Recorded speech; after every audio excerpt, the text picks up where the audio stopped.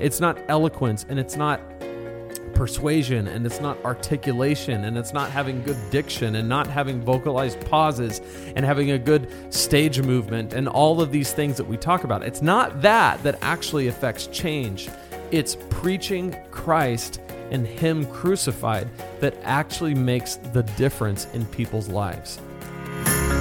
Welcome to the Preaching Donkey Podcast, a weekly show where we explore how to preach life-changing messages. I'm your host, Lane Sebring, and I'm so excited to bring you inspiring and helpful conversations with amazing pastors and church leaders, all designed to help you take your preaching and leadership to the next level. And now, let's dive right in. Welcome to episode 8 of the Preaching Donkey Podcast. I just want to say Merry Christmas to you. I'm so thrilled to be a part of your life, even in some small way, through this community here at Preaching Donkey. And as we kind of wrap up the year, I've got a really cool episode for you next week where we're going to talk about the 4 trends that happened in 2020 in church leadership and in preaching that I see continuing into 2021. That's going to come out next Thursday on New Year's Eve, so definitely check that out.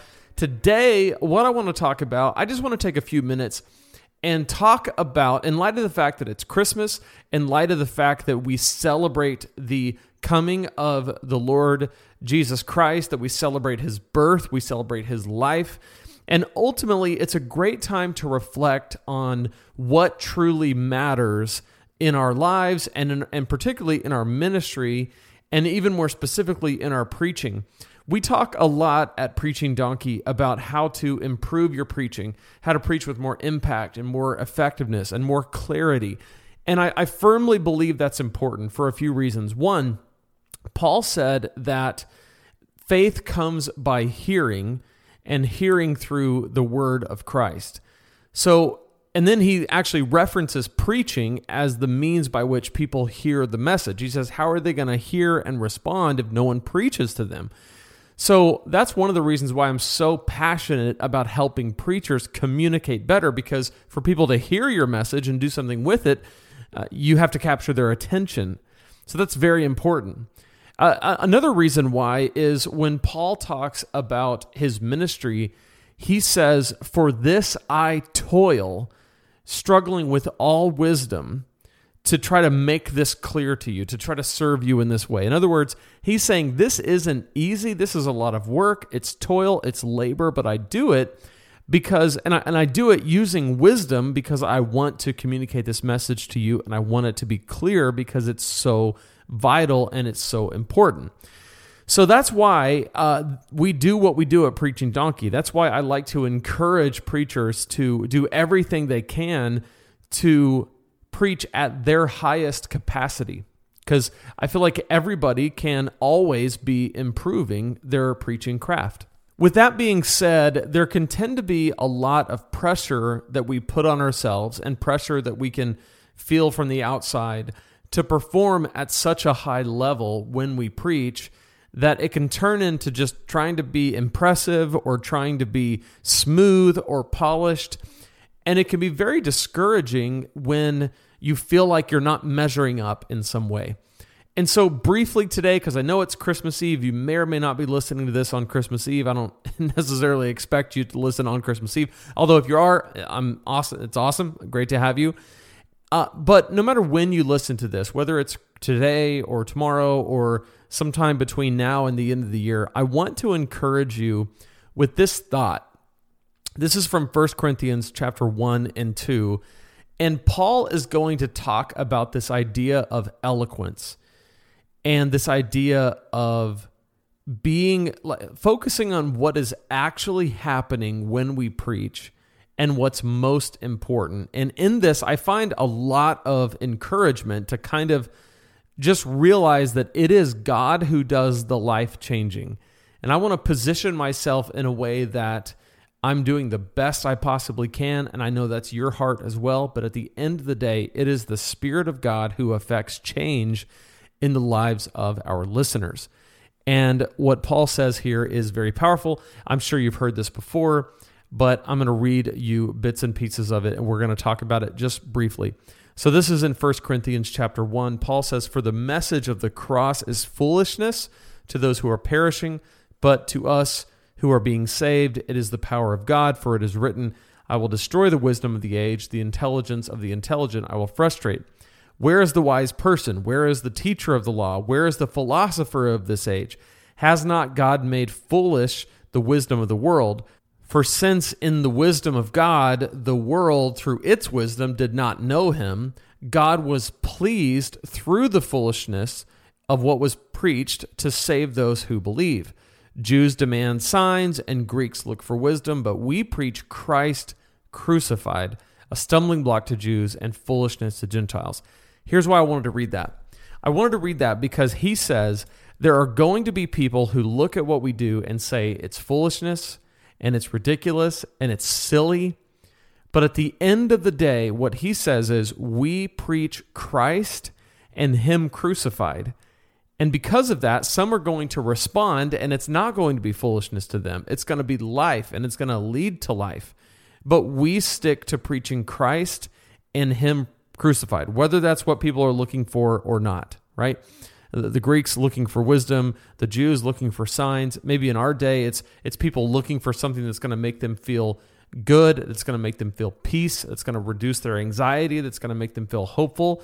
And all that stuff may come at some level in our preaching, but at the end of the day, Christ and him crucified is the point. And when we're preaching that, whether we're preaching it the most eloquent way that we can, whether it's beautiful and it's, whether we're just skilled orators or we barely get the words out, when we preach Christ crucified, we are being faithful to what God has called us to do, and God can use it.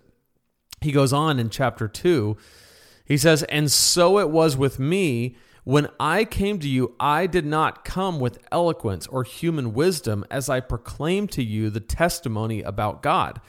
Paul's saying, I wasn't the most well-spoken person. I didn't have all this human wisdom. I wasn't eloquent and articulate. Now, I think Paul clearly was a lot of those things, but what he's saying is, it's not that my eloquence and human wisdom was enough to persuade you to do, what you ultimately don't want to do.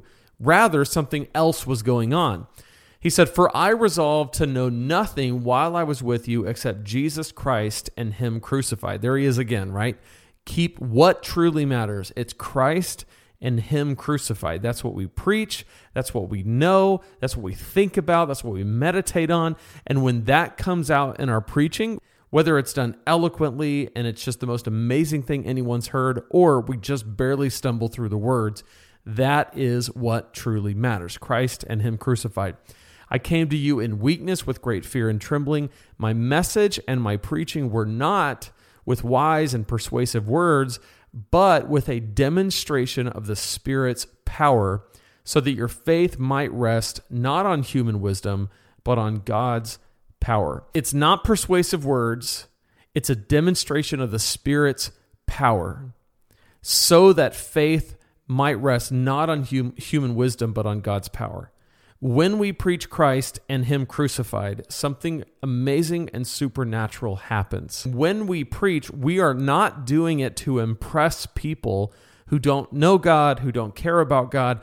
We are doing it to honor Christ. Now, what does this look like practically, right? Does this mean we disregard the people who are unbelievers in our audience? No, that's not Paul's heart. We don't see him do that in Scripture. In fact, in Acts 17, he engaged the unbeliever. He reached out to the unbeliever, to the skeptic, to the one who doubted, and he actually used their language and their culture and their references to draw them in and to persuade them. So Paul, it's not as if to say Paul uses no technique to reach out and kind of grab his listeners and pull them in. He was actually masterful at that. Rather, what Paul is saying is it's not that he relies on. It's not eloquence, and it's not persuasion, and it's not articulation, and it's not having good diction, and not having vocalized pauses, and having a good stage movement, and all of these things that we talk about. It's not that actually affects change.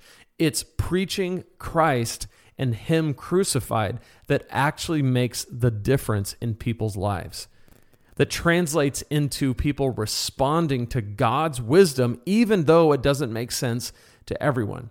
And so what I want to encourage you with today, as we kind of wrap up the year and you're thinking about Christmas and you're with family, and whenever you listen to this, I want you to think about going into 2021, what does it look like to preach Christ and Him crucified? How can that message, that central message, be central and be crucial to your preaching and your preaching content and the direction that you take your church in this coming year? I know that is the goal every year, but I wanted to just reiterate it. One, to encourage you if you feel like you've got a long ways to go improving your preaching. That's a lot of preachers. Okay, none of us have arrived, myself included. The most amazing preacher you've ever met included. Anybody who preaches will know that every single sermon, you want to get a little bit better. You want to get a little bit more locked into what you're doing. You want to be more in step with the Holy Spirit. You want to be more connected to your audience. So it's never, ever, ever done. However, what affects change in people's lives is not your talent, it's the Holy Spirit. So we want to preach Christ and Him crucified and let the power of God and the Spirit of God be the one that affects change in people's lives. That's my prayer for 2021. I hope it's yours as well. I'm confident that it is. I want to give something to you in the spirit of Christmas.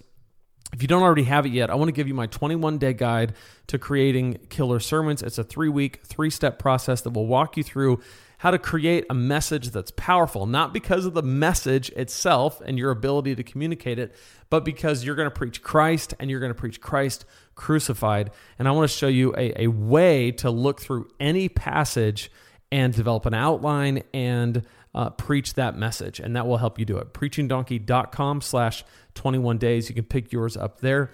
And that's it for this podcast. Remember, definitely come back next week for 4 trends that are going to happen in 2021. And then we'll be back the very first week of January with episode 10. We got a new interview that day. It's going to be really awesome. We have a whole new set of interviews coming in January and beyond. I can't wait. If you're not subscribed, please subscribe to this podcast, and I'll see you in the next one. Until then, have a Merry Christmas, have a Happy New Year, and I'll see you next time here at the Preaching Donkey Podcast.